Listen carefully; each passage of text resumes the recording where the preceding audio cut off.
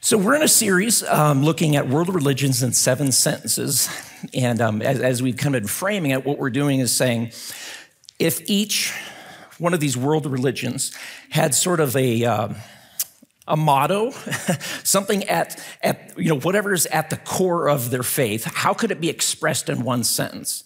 And then from there, kind of use it as a window to get understanding into that particular religion or into that worldview. And so the first couple weeks, we spent our time looking at some biblical explanations for religions. Why are there many religions if there's only one creator God? Well, what is the Bible's explanation for that? And then how are we to understand what are there powers? Are there actual forces, actual supernatural beings behind the religions, behind philosophies and ideas? And we saw, according to the Bible, there is. And so that's why the Apostle Paul, when he says, we don't engage or fight with flesh and blood, he's like, people are not the enemy, but rather with principalities, powers, and he said, and we have supernatural weapons that defeats, and then he mentions things like philosophies, pretensions, ideas, arguments. So that's why we're looking at what are the ideas here, because those are the things that we're trying to say, we want truth and not falsehood. So tonight's going to be a little different probably than the first 2 weeks and different than the rest of the weeks because we're looking at the one non-religion in this. This is a worldview. And so I'll kind of say a little bit about that. The word worldview, it comes to us from Immanuel Kant, the German philosopher, and he took Welt, which is world in German, and Anschauung and put them together. Weltanschauung is a world outlook.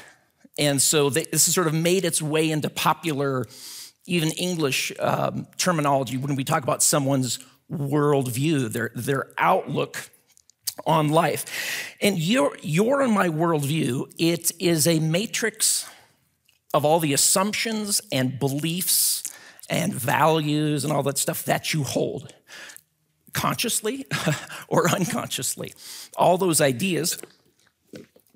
And your worldview helps you navigate life.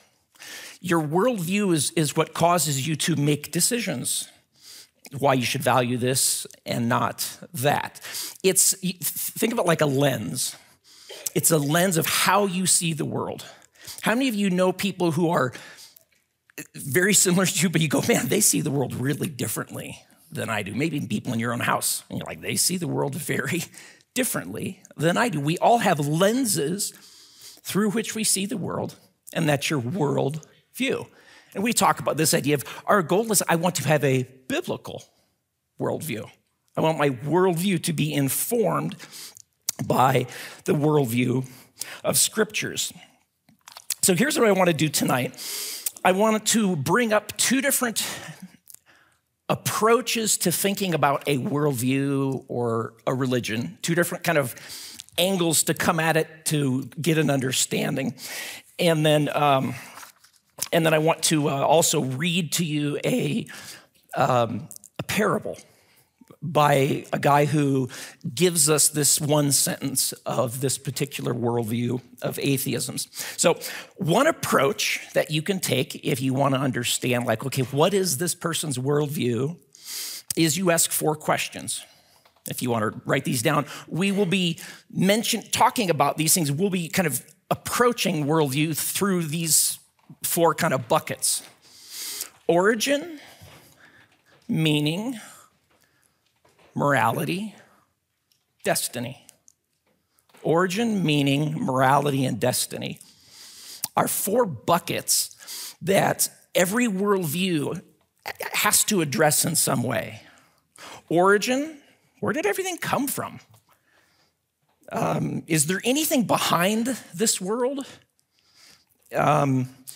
What's the origin story of the universe? We talked earlier about origin stories. I love, movie origin stories like Batman. How did Bruce Wayne become Batman? Like, I want to know the origin story. What's the origin story for all of this? Is there anything behind it, or is this all there is? Is there, as we talked about, is there just a physical realm, or is there an unseen realm? Origin. Meaning, what's the purpose of life? What is my purpose of life in that broader story of the purpose of life? Morality, is there right and wrong? If so, how can it be known? Is it something sort of just like subjectively, we all kind of come up with our own right and wrong? Is there an objective, that is to say, true regardless of what anyone thinks about it? Moral nature to the world? And then destiny. What happens after we die? Is it just we're worm food? That's done? Is there more? Do we do it again? Is it reincarnation? Your worldview is going to answer these four buckets: origin, meaning, morality, and destiny. So it can be helpful to have these as we think through these 7 religions, but let me give you another approach. If it's not the 4 buckets approach, it's the 3 big questions in life. 3 big questions in life is, what is the religious ultimate? What is the religious ultimate? Something has to be in that, something needs to hold that place. What is the religious ultimate? And the other 2 questions are human problem, human solution. What's wrong? Most worldviews have an account for things aren't quite right. There's a human problem, and then, okay, so what's the fix? So those 3 big questions, and that's what I want to do tonight is we'll take both of those approaches at different times. 2 quick caveats. We're talking about atheism tonight. There's not just one kind of atheist, which is there's not just one kind of Hindu. There's not just one kind of Buddhist. There's not just one kind of whatever, which makes it kind of a challenge. But we do want to at least have an idea of like, okay, what solar system are you in? Like, I want to get a radar fix on this particular worldviews. But the best way to know about someone's worldview is to just ask them questions. I've been surprised how many times when I've met, say someone's a Hindu, and I assume, okay, this is what you believe ultimate reality is, it's Brahman, and we'll get to Hinduism one week, and oh no, we've got a lot of gods, and we pray to them, and there's atheistic Buddhists, and then there are other ones who don't hold that. So the best way to do it is to not assume, oh, you're a Buddhist, I know what you believe. But you kind of want to know where in the universe are you? But just to ask questions, to be curious, to know what they believe. And that's I guess, an encouragement in the series is I want to be someone who's becoming curious of the people who I'm talking to without always being argumentative. You know what I mean by that? I can ask a question, and one of the statements that I made in an earlier week is prefer clarity over agreement. You don't have to have agreement with the person you're talking to. Get clarity. Ask, I want to understand what it is you believe, so I'm going to I'm going to be curious, and I'm going to ask questions about that so I have understanding. And I'm not saying that it's ever wrong to engage in an argument. I don't mean being argumentative. Let me give you one verse, which is one of my favorite ones. This will be up on the screen here. It's from Proverbs chapter 26, verse 3. Proverbs chapter 26, verse 3. Now, this is interesting. Verse 4 and verse 5, look at what they say. Verse 4 says, answer not a fool according to his folly, lest you be like him yourself. Verse 5, answer a fool according to his folly, lest he be wise in his own eyes. So here's the question, which one is it?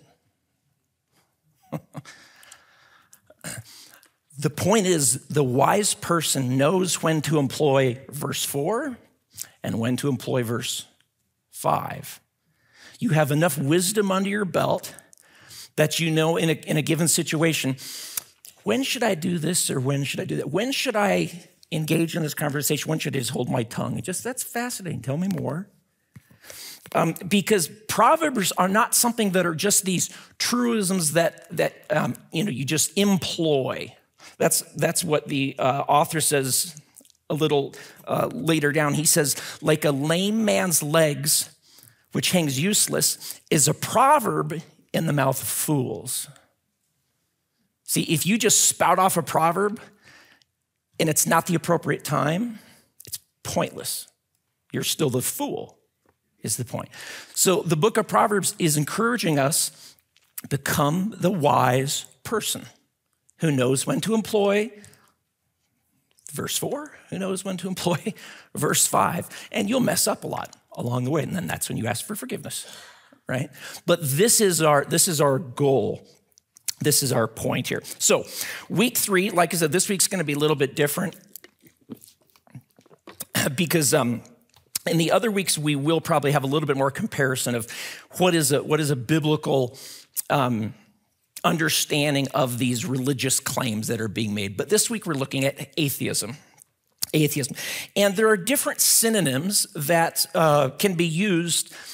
Yeah, there's nuance between them, but at the end of the day, we're typically speaking of the same thing. We say things like secularism, materialism, naturalism, or secular humanism.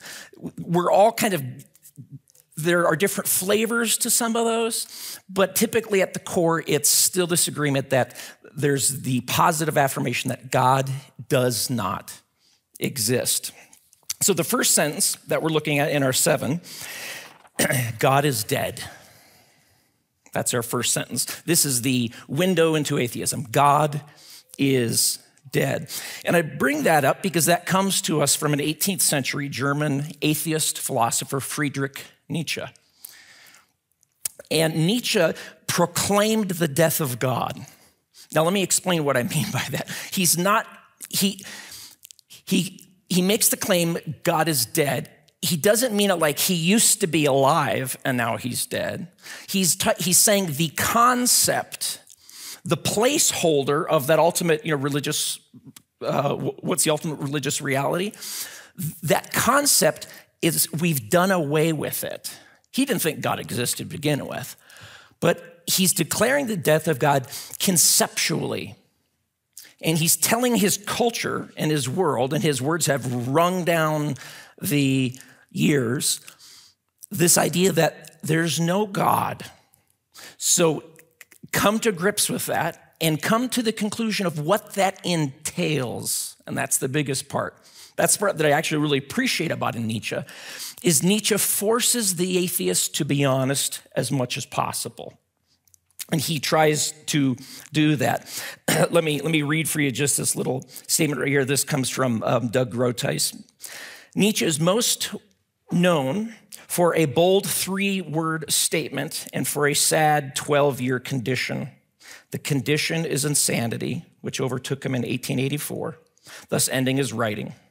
After seeing a horse being beaten on the street, the great advocate of the hyper-masculine overman threw his arms around the beast and fell into insanity.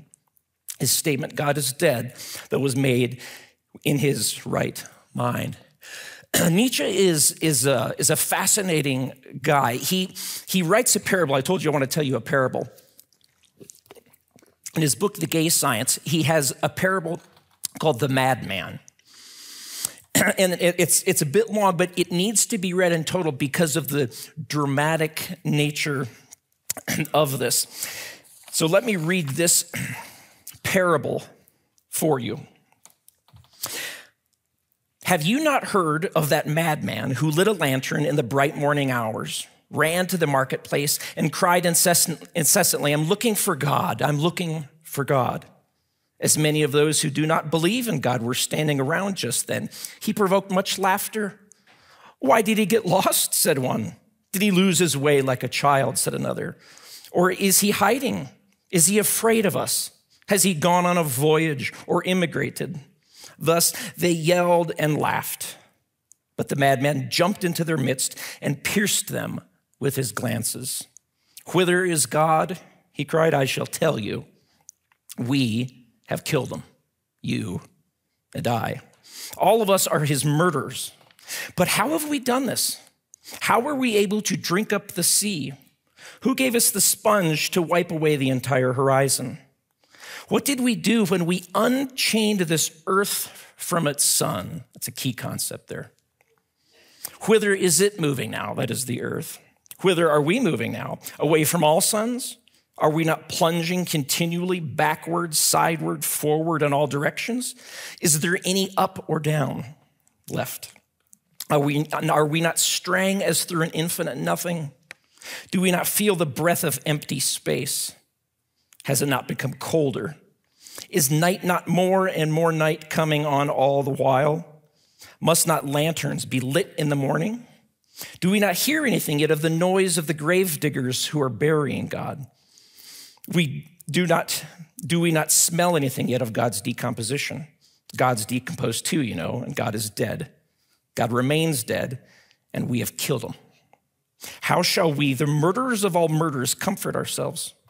What was holiest and most powerful of all that the world has yet owned has bled to death under our knives. Who will wipe the blood from us? What water is there to clean ourselves? What festivals of atonement? What sacred games shall we have to invent? Is not the greatness of this deed too great for us? Must not we ourselves become gods simply to seem worthy of it? There has never been a greater deed, and whoever will be born after us for the sake of this deed will be part of a higher history than all history hitherto. Here the madman fell silent and looked again at his listeners, and they too were silent, and they stared at him in astonishment. At last he threw his lantern on the ground, and it broke and went out. I've come too early, he said. My time has not come. This tremendous event is still on its way, still wandering. It has not yet reached the ears of man. Lightning and thunder require time. The light of the stars requires time. Deeds require time even after they are done, before they can be seen and heard. This deed is still more distant from them than most distant stars, and yet they have done it themselves. It has been related further that on the same day, the madman entered diverse churches, and there sang his Requiem Aeternam Deo. Let out and called to account, he is said to have replied each time, what are these churches now if they are not the tombs and the sepulchres of God? Dramatic, isn't it? It's well written. It's one of those parables that you do like with all parables, just like the parables of Jesus. You think about it, you turn it around, you retell it, you think, well, what is he claiming in this story? He gives no positive arguments for atheism, at least in this particular place. He assumes it, but he poetically and dramatically draws out, hey, guess what? You've gotten rid of God. There are now social implications. There are now personal implications of having a landscape devoid of God. His point is this: if God is dead, it means, one, well, there never was a God to begin with. Two, the belief in God's non-existence has dire and dramatic implications for culture, for politics, for history, all those things. And these historical implications will inevitably be worked out over time. That's his point of stars, the light of stars require time to get to us. Even the implications of what you have done getting rid of God, they haven't even gotten to you yet. They will eventually. And of course, Nietzsche died in 1900, right at the cusp of the 20th century, which was the bloodiest century in the history of the world. And Nietzsche was, in that sense, prophetic, someone almost on the outside, a prophet without God, that is. But this parable can be read as both a prediction and a warning, as what will happen culturally when you jettison God. And Nietzsche hated Christianity. So he's not doing warning and saying, be sure you want to. He's saying we need to do this. He hated Christianity. He thought Christianity encouraged herd morality. Bible says things like, blessed are the meek. And he said, that's just giving weak people an excuse to not become the overman, the Ubermensch, as he called it, the one who's sort of, life is meaningless, there's no value, so I'm gonna go make my own. I'm gonna become, that's why he said, will we not have to become gods ourselves? Yes, in a sense you will. And he believed very few would do it. He said it's only the courageous, of course, including him, who would have the ability to become this overman, to live in this stark world that doesn't have God and has lost all of these values. But again, this is where I think Nietzsche is useful. And he's a good contender for us because he forces the atheists to be consistent with their views. And here's probably one of the biggest. I would say this is the biggest fallout. There's many, but every value, I'm talking like moral values, every value that required God as its root is uprooted. And again, what remains is this sort of godless landscape, and there's no compass, no map. There's nothing to guide you external to yourself. That's why he said the earth has been unchained from its sun. Is upward, downward? Is there any upward and downward? He's saying the minute we unchain this thing, all moral truths are out the window, and all you have left is the will to power. The will to power. This was the idea that Adolf Hitler, who was influenced by Nietzsche, said, yes, it's the will to power. It's the strong over the weak. All we have is the will to power, and you have to seize it. And so Nietzsche demands that the murderers of God, those who have jettisoned the concept, accept the plight of reality. And again, he asserted only a few brave men, and he only meant men, not women, would have the strength to do this. That's why he writes, he has his character Zarathustra, puts these words in his mouth. Verily, men gave themselves all their good and evil. They did not take it, they did not find it, nor did it come to them as a voice from heaven. Only man placed values in things to preserve himself. He alone created a meaning for things, a human meaning. So when the world is emptied of God, history radically changes. Think about the things that do not exist if there's no God. There's no such thing as providence. You know, providence is the idea that history is actually being guided by something above, outside of it. There's a caretaker to the direction of history. It's just one darn thing after another. There's no human rights. Human rights are rooted in the concept of God who has made us as divine imagers. Imagers of the divine, I should say, Imagers of the divine. That's where individual rights are rooted. The moment you don't have that, then, well, okay, a state will grant you rights. Of course, if the state can grant you rights, they can also take them away. That's how totalitarianism starts. That's why totalitarianism is almost necessarily atheistic, because it has to begin with the concept of there's no ultimate power above the state. We are in charge, and individuals are kind of means to an end as opposed to image bearers of God. There's no priority of love. Is altruism a good thing that we ought? If you want it to be, it is. It's not universally that way. That's also uprooted. Divine judgments.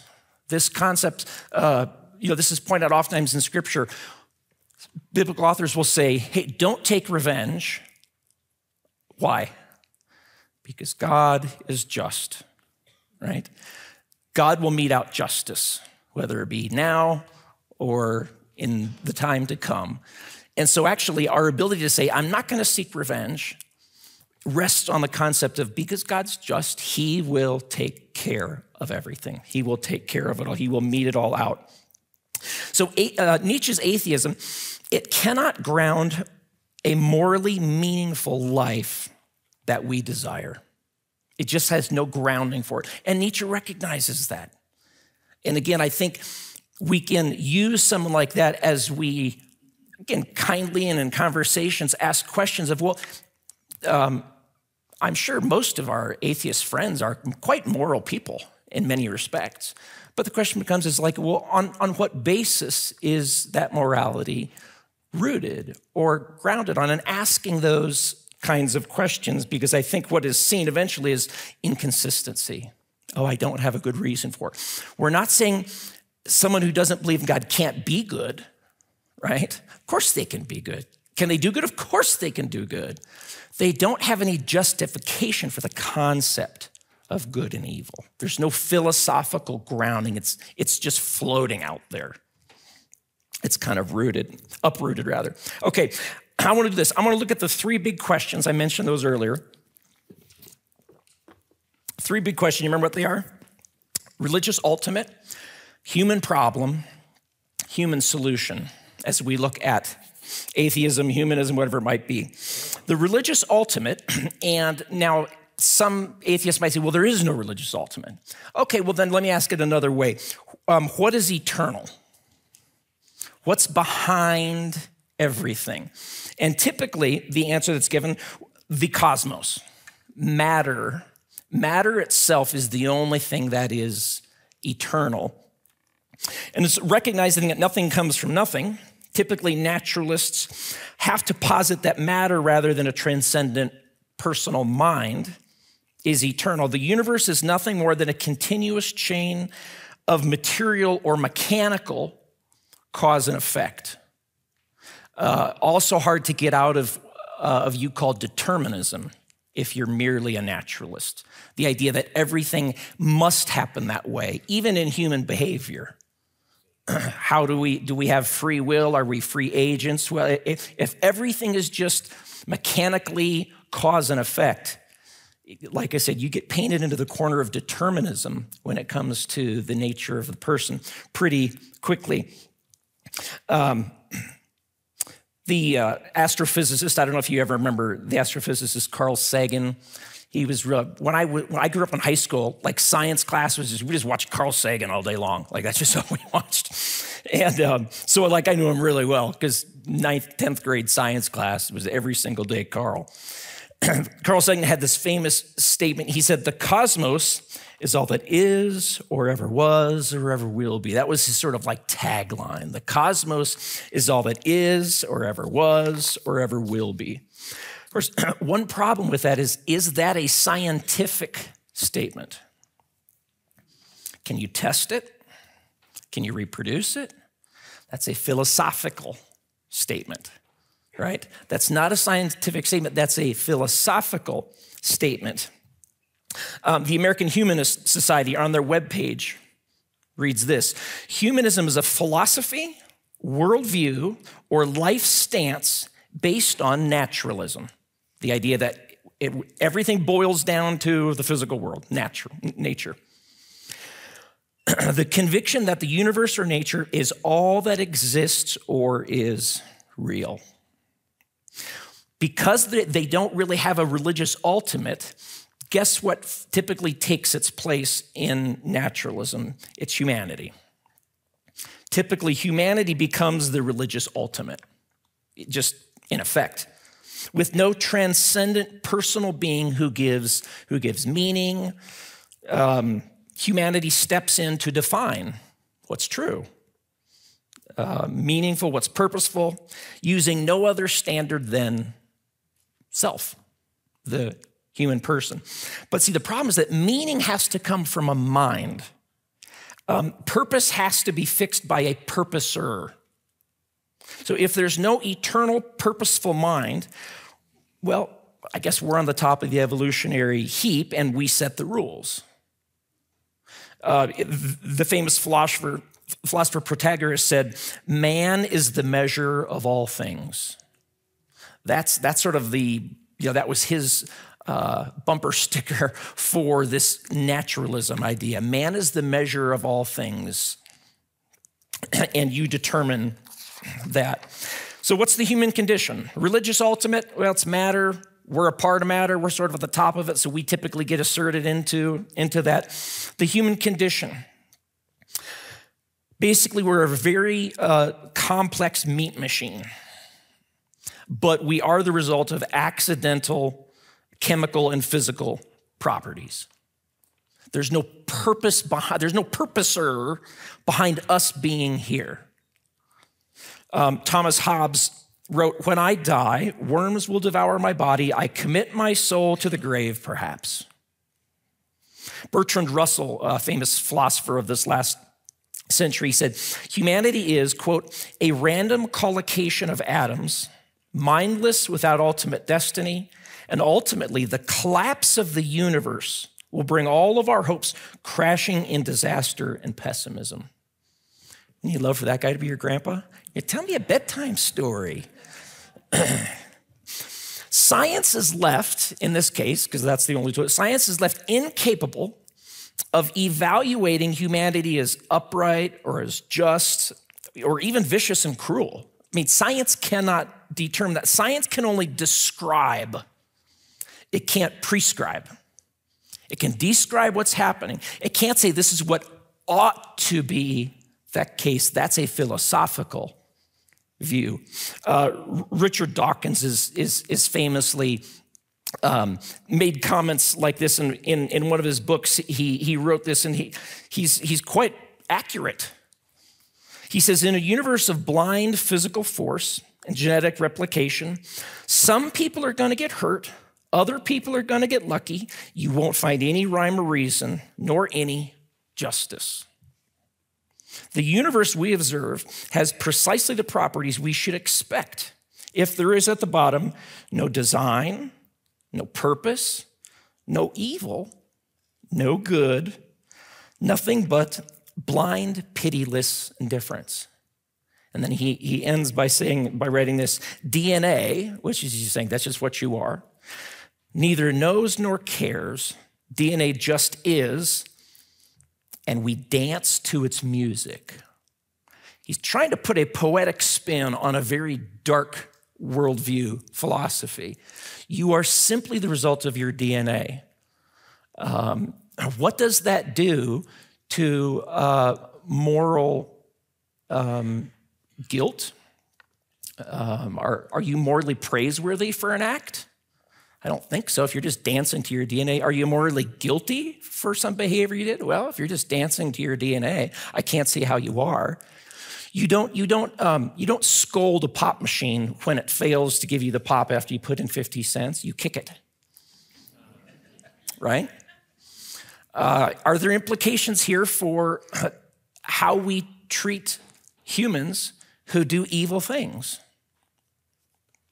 It sure seems like it. And so the question is a person being consistent with that if they have jettisoned the concept of God? There are consequences of this view. I'm going to read for you some words by Viktor Frankl. Viktor Frankl, I don't know if you've ever read his book, Man's Search for Meaning. It's absolutely fantastic. It would be in probably my top 20 books that if I could force people to read at gunpoint, I would force you to read that.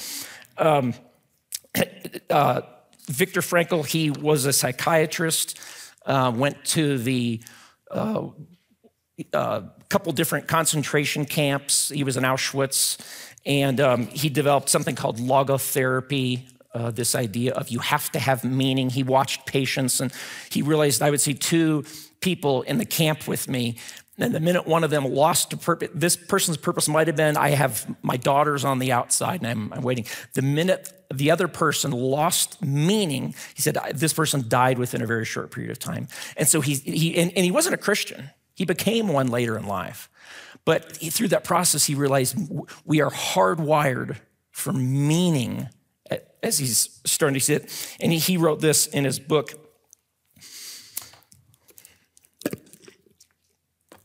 If we present man with a concept of man, meaning what's your nature? What do you like? Blind, collocation of atoms.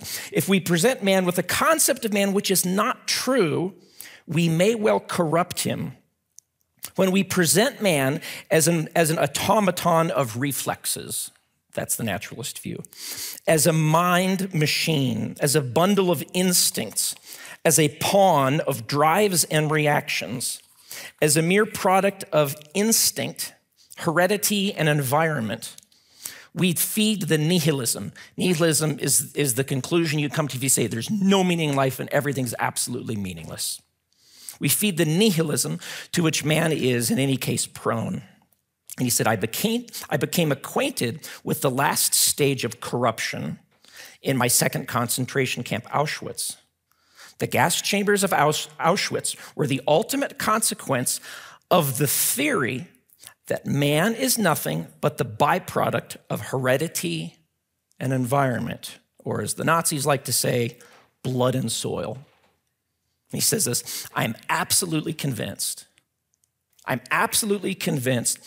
the gas chambers of Auschwitz, Treblinka, and Majdanek were ultimately prepared not in some Ministry of Defense or other in Berlin, but rather at the desks and lecture halls of nihilistic scientists and philosophers. Isn't that fascinating?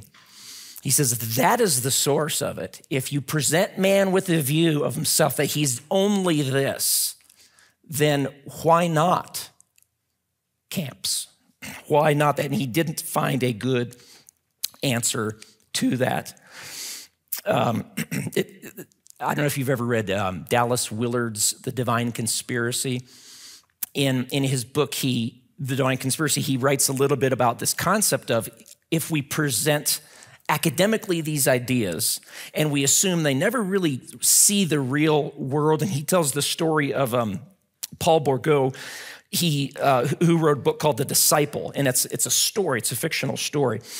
And in the story, this philosopher who's a naturalist, he gets summoned to the police for a criminal inquest concerning a brilliant student of this naturalistic professor who lived out the professor's merely academic ideas and now awaited trial for murder.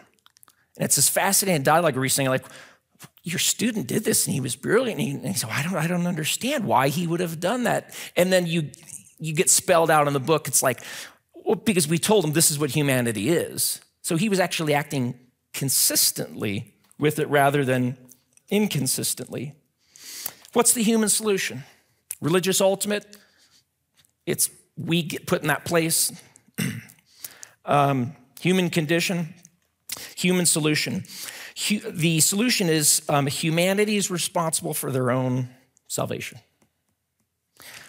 This is one of the great inconsistencies within naturalism, is that humanity is at one and the same time without meaning, purpose, and hope, and yet is the only hope for the future of humanity. Let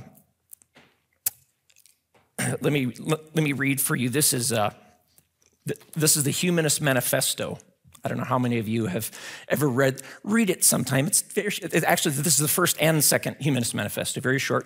In 1933, there were like 34 humanist, secularist thinkers, academics who got together and they said, we need to write a manifesto for what we mean by being a secular humanist. And so in 1933, these various different thinkers said, the time has come for widespread recognition of the radical changes that, we've done away with religion, is what they said. Therefore, here's sort of our new way of doing it. And the very first statement on there is that religious humanists regard the universe as self-existent and not created. And then also writes, man is at last, this is interesting, man is at last becoming aware he alone is responsible for the realization of the world of his dreams, and he has within himself the power for its achievement. He must set intelligence and will to the task, okay? We can do this. 1933. What happened about a decade later? Yeah, World War II, Nazism. So 40 years later, new guys get back together, Humanist Manifesto 2, and they're right there. It has been 40 years since the Humanist Manifesto appeared.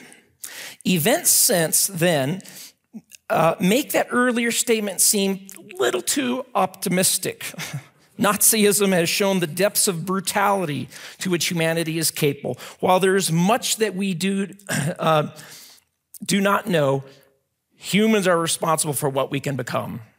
No deity will save us. We must save ourselves. And it's like, yeah, that was a little optimistic. This time we can do it, right? If we just really set our minds to it, we are the solution. So, well, of course we are, because we're the religious ultimate. I mean, that's the answer to that particular one. Humanist Manifesto also, we get this statement made in there. Humanism can provide the purpose and inspiration that so many seek. It can give personal meaning and significance to human life. The problem is that that's completely subjective. It's left up to the individual. So then I have to say, in fact, you watch these like true crime shows. I don't know if you ever watch those, and there's some mass murderer, and oftentimes when they're interviewed, they say like, well, it made me happy. I was doing what fulfilled me. And of course, that's the philosophy, though, that humanists themselves do what fulfills you. And there is no absolute moral standard to guide that. So what does that lead to? What's interesting to me is about, I'm trying to think. It was after the Twin Towers. I know that's when, I don't know if you know the name Sam Harris. He's a famous atheistic writer. He said it was that event that caused him to first start writing about, this is why I think religion is so evil. And then over the next 20 years, this movement came about called the New Atheism, if you've heard of that before. The New Atheism, it was, there's nothing new. I mean, it's the same atheism, but it was sort of this new thrust of saying, yes, we want to create strong atheists. We want to get rid of religion. Religion is the problem. And there were like conferences and events where these atheists, would come together and have this. And it was, had quite a bit of steam for a good decade or so. But what's really interesting, that particular group has fractioned, and it's sort of lost its steam. The new atheism is kind of petering out. There's one book recommendation that I made for you, the last one, The Surprising Rebirth of Belief in God, Why the New Atheist Grew Old, and Secular Thinkers Are Considering Christianity Again. Justin Brierley writes this book, and he makes an interesting comment. He says, I think we're seeing the end of this strong wave of atheism that was the 20th century. And just like waves go out, he says, and they come back in, he said, I think we're seeing the death of it. And he said that he kind of used this as an example. I don't know if you know who Peter Boghossian is. Peter Boghossian, let's see, he's got a book. He's a philosopher, brilliant guy. In 2013, he wrote a book, A Manual for Creating Atheists. Okay, so kind of lets you know Peter Boghossian, right? Brilliant guy. Justin Brierley tells the story. He said, I've had Peter Boghossian before come and do debates with Christian philosophers. And he said, Peter Boghossian was always in for it, loved it, and all that sort of thing. He said, I reached out to him this last year and I said, hey, we're doing another event. We'd like you to come and do a debate. And he goes, not really interested in talking about that much more. And actually, I'm finding that I'm working with a lot of Christians on different things. And so, yeah, no, thank you.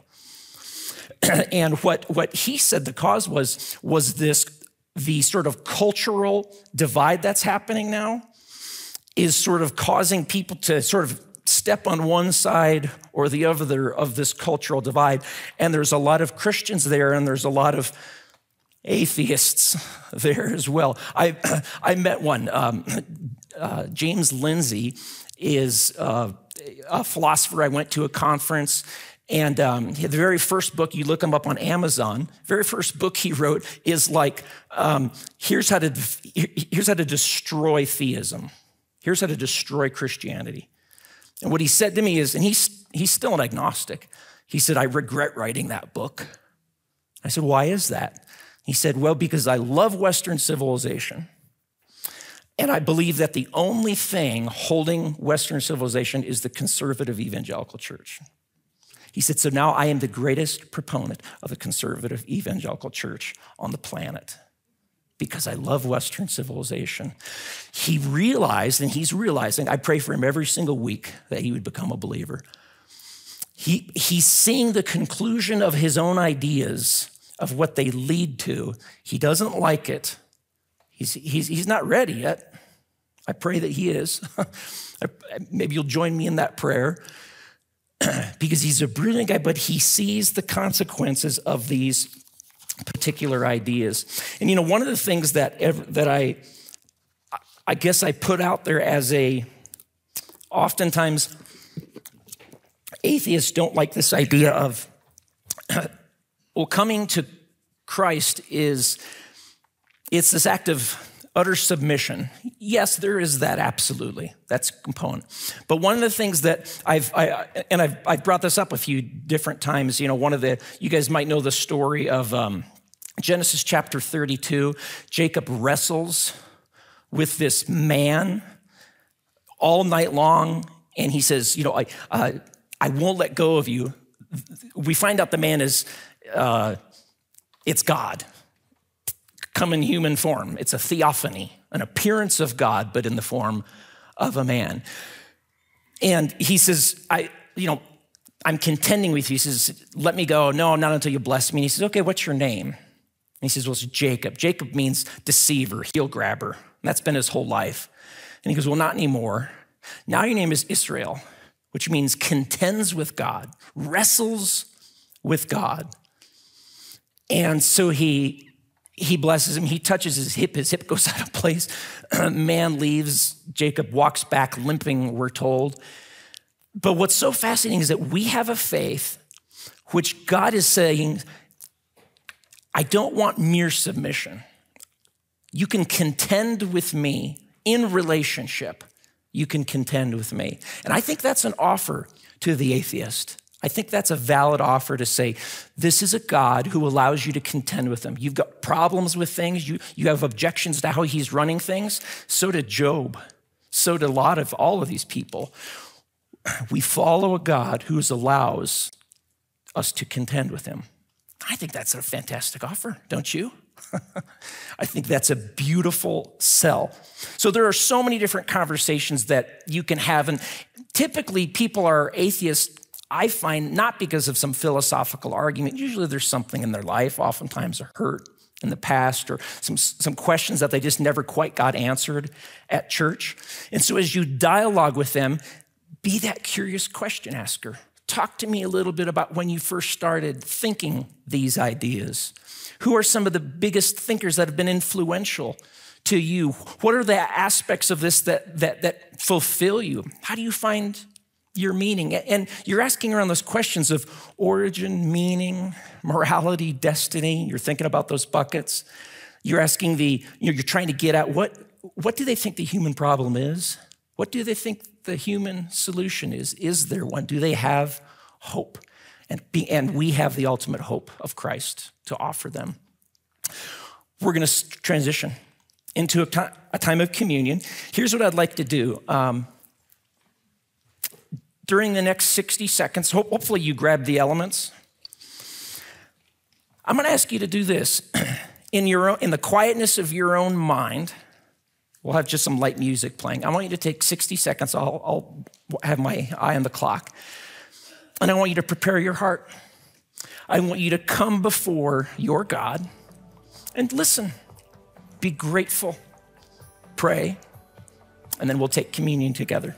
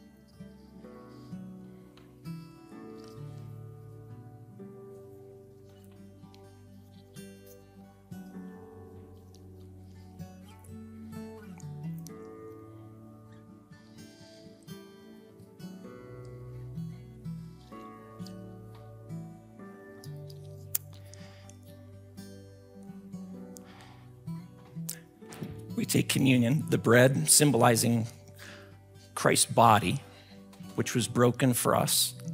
Father, we thank you for the gift of your Son, his broken body, his sacrifice. Let's take the bread.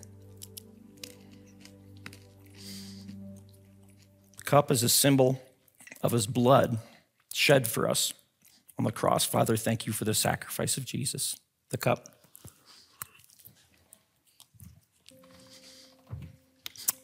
Let me read for you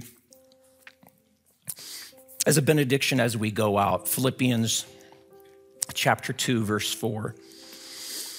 Paul writes, "Have this mind among yourselves, which is yours in Christ Jesus, who though he was in the form of God, did not count equality with God a thing to be grasped, but emptied himself by taking on the form of a servant, being born in the likeness of men, and being found in human form, he humbled himself by becoming obedient to the point of death, even death on a cross. Therefore, God has highly exalted and bestowed on him the name that is above every name, so that at the name of Jesus," and this is what we all need to be aware of, "every knee should bow in the unseen realm, in heaven, on earth, and under the earth. And every tongue confess Jesus Christ is Lord to the glory of the Father." That's our claim, isn't it? We have a good God. He loves you so much, and I'm so glad you're here, and I love you. So thank you for being here. You guys, let me just pray for you as you go out. God, be with us this week. Thank you for what you're doing in this community.